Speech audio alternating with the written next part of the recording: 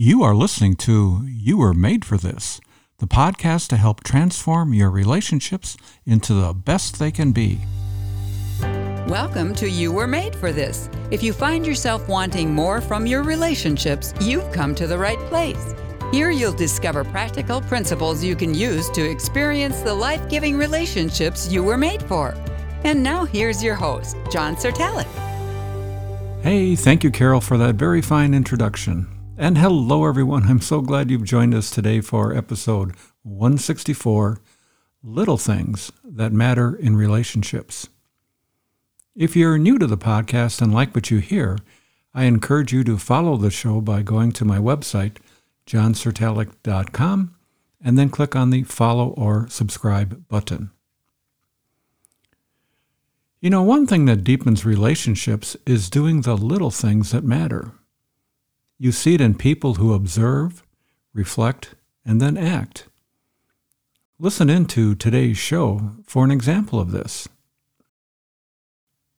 Psychologist John Gottman writes in his book, The Relationship Cure, that based on his research, successful marriages are characterized by a series of little positive interchanges over a long period of time.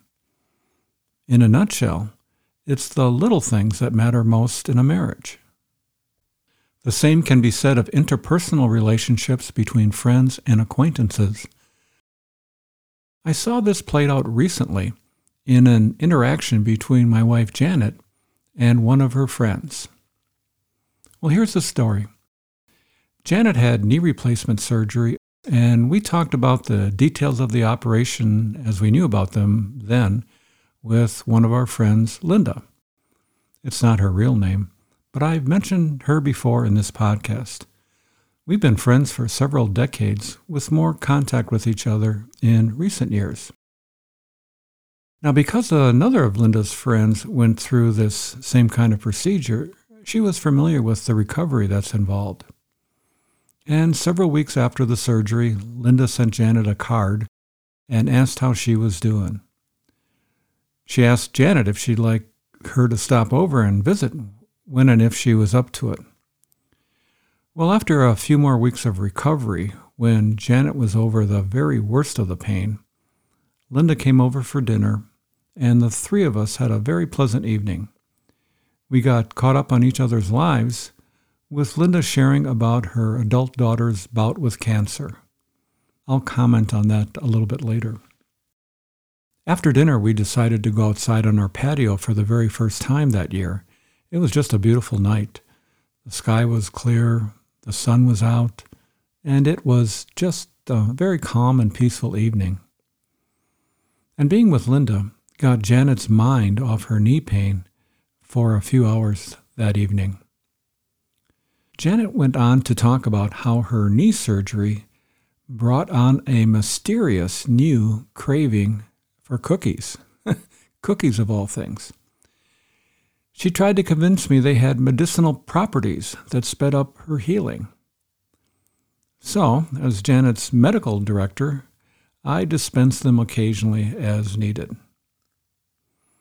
And then Linda got in the act and told Janet about a new upscale cookie store in town, Crumbl, Crumbl.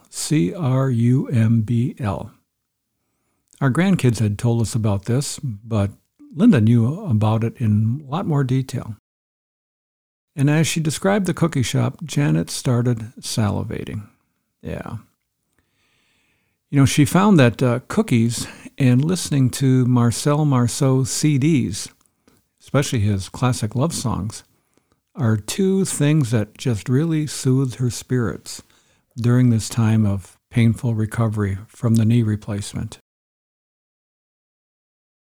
Well, after we called it a night and Linda went home, we went to bed, and then the next day I was working in my home office when around noon our doorbell rang.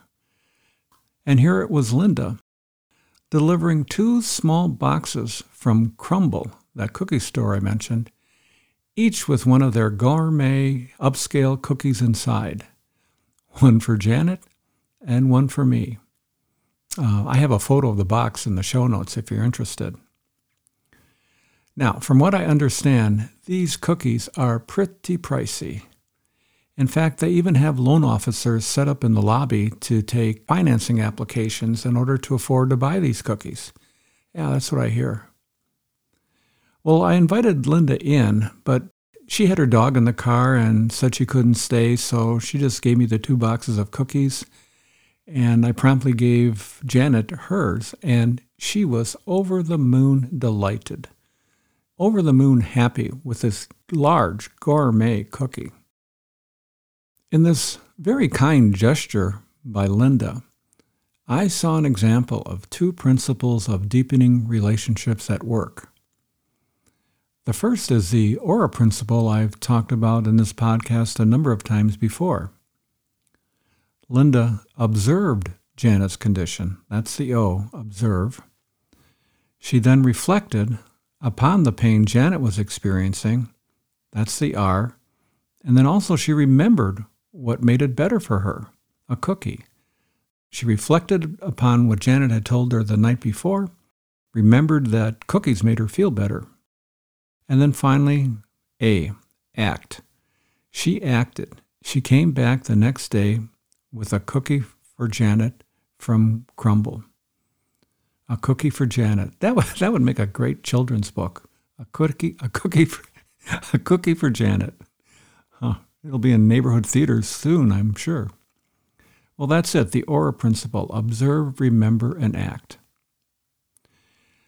The other relationship principle that I saw in place is the relational skill level of Linda. Yeah, I talked about the 4 levels of relational skills back in episodes 11 through 14, and I'll have links to them in the show notes. They were some of our earliest episodes. The 4 levels are, the first one is unconsciously unskilled. That's when we just don't know how bad we are in terms of relationships. We just don't know how unskilled we are. The second level is consciously unskilled, where we are painfully aware that somehow we're lacking when it comes to certain parts of relating with people. The third level is consciously skilled, where we start to develop some skills that we've practiced, and we start to get better at it, and we're aware of it. And when we're aware of it, we practice it more. That's the third level, consciously skilled. The fourth level, and the level I saw with Linda in this whole cookie episode, is unconsciously skilled, where a person is skilled in terms of relationships, but they're not even aware of what they're doing because it comes so naturally to them. It's in their DNA.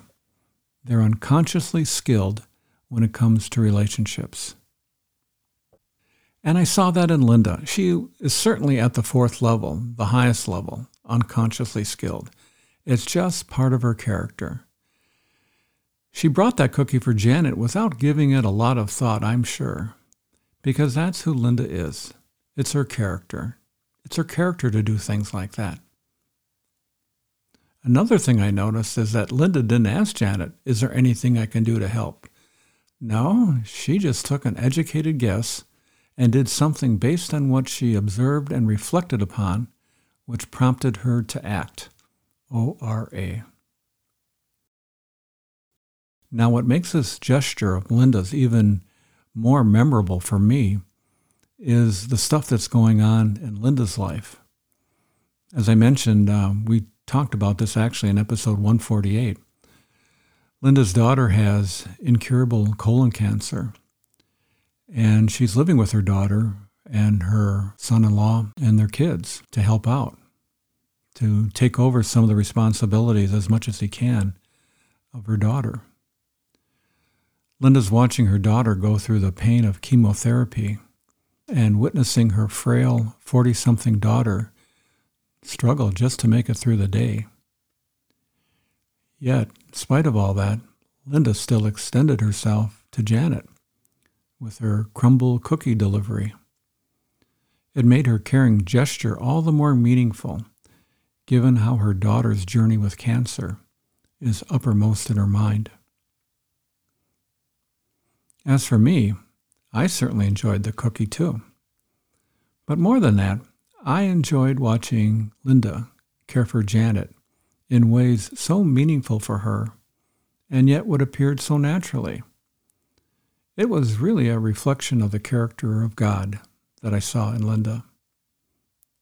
And it was a reminder that I can be more like Linda myself, not just with Janet, but with other people too. I realized I need to pay attention to the little things that matter in relationships important to me. And you know, so do you. For we all need each other. We can't go it alone. Well, as you hear this little story about the cookies, what does it all mean for you?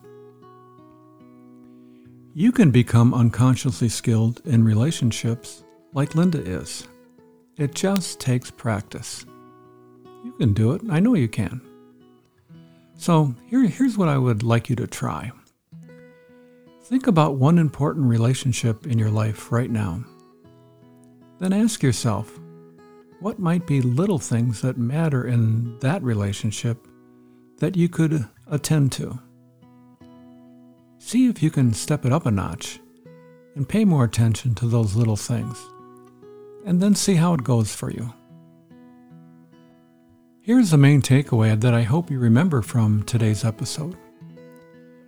Paying attention to the little things that matter most in a relationship will strengthen that relationship.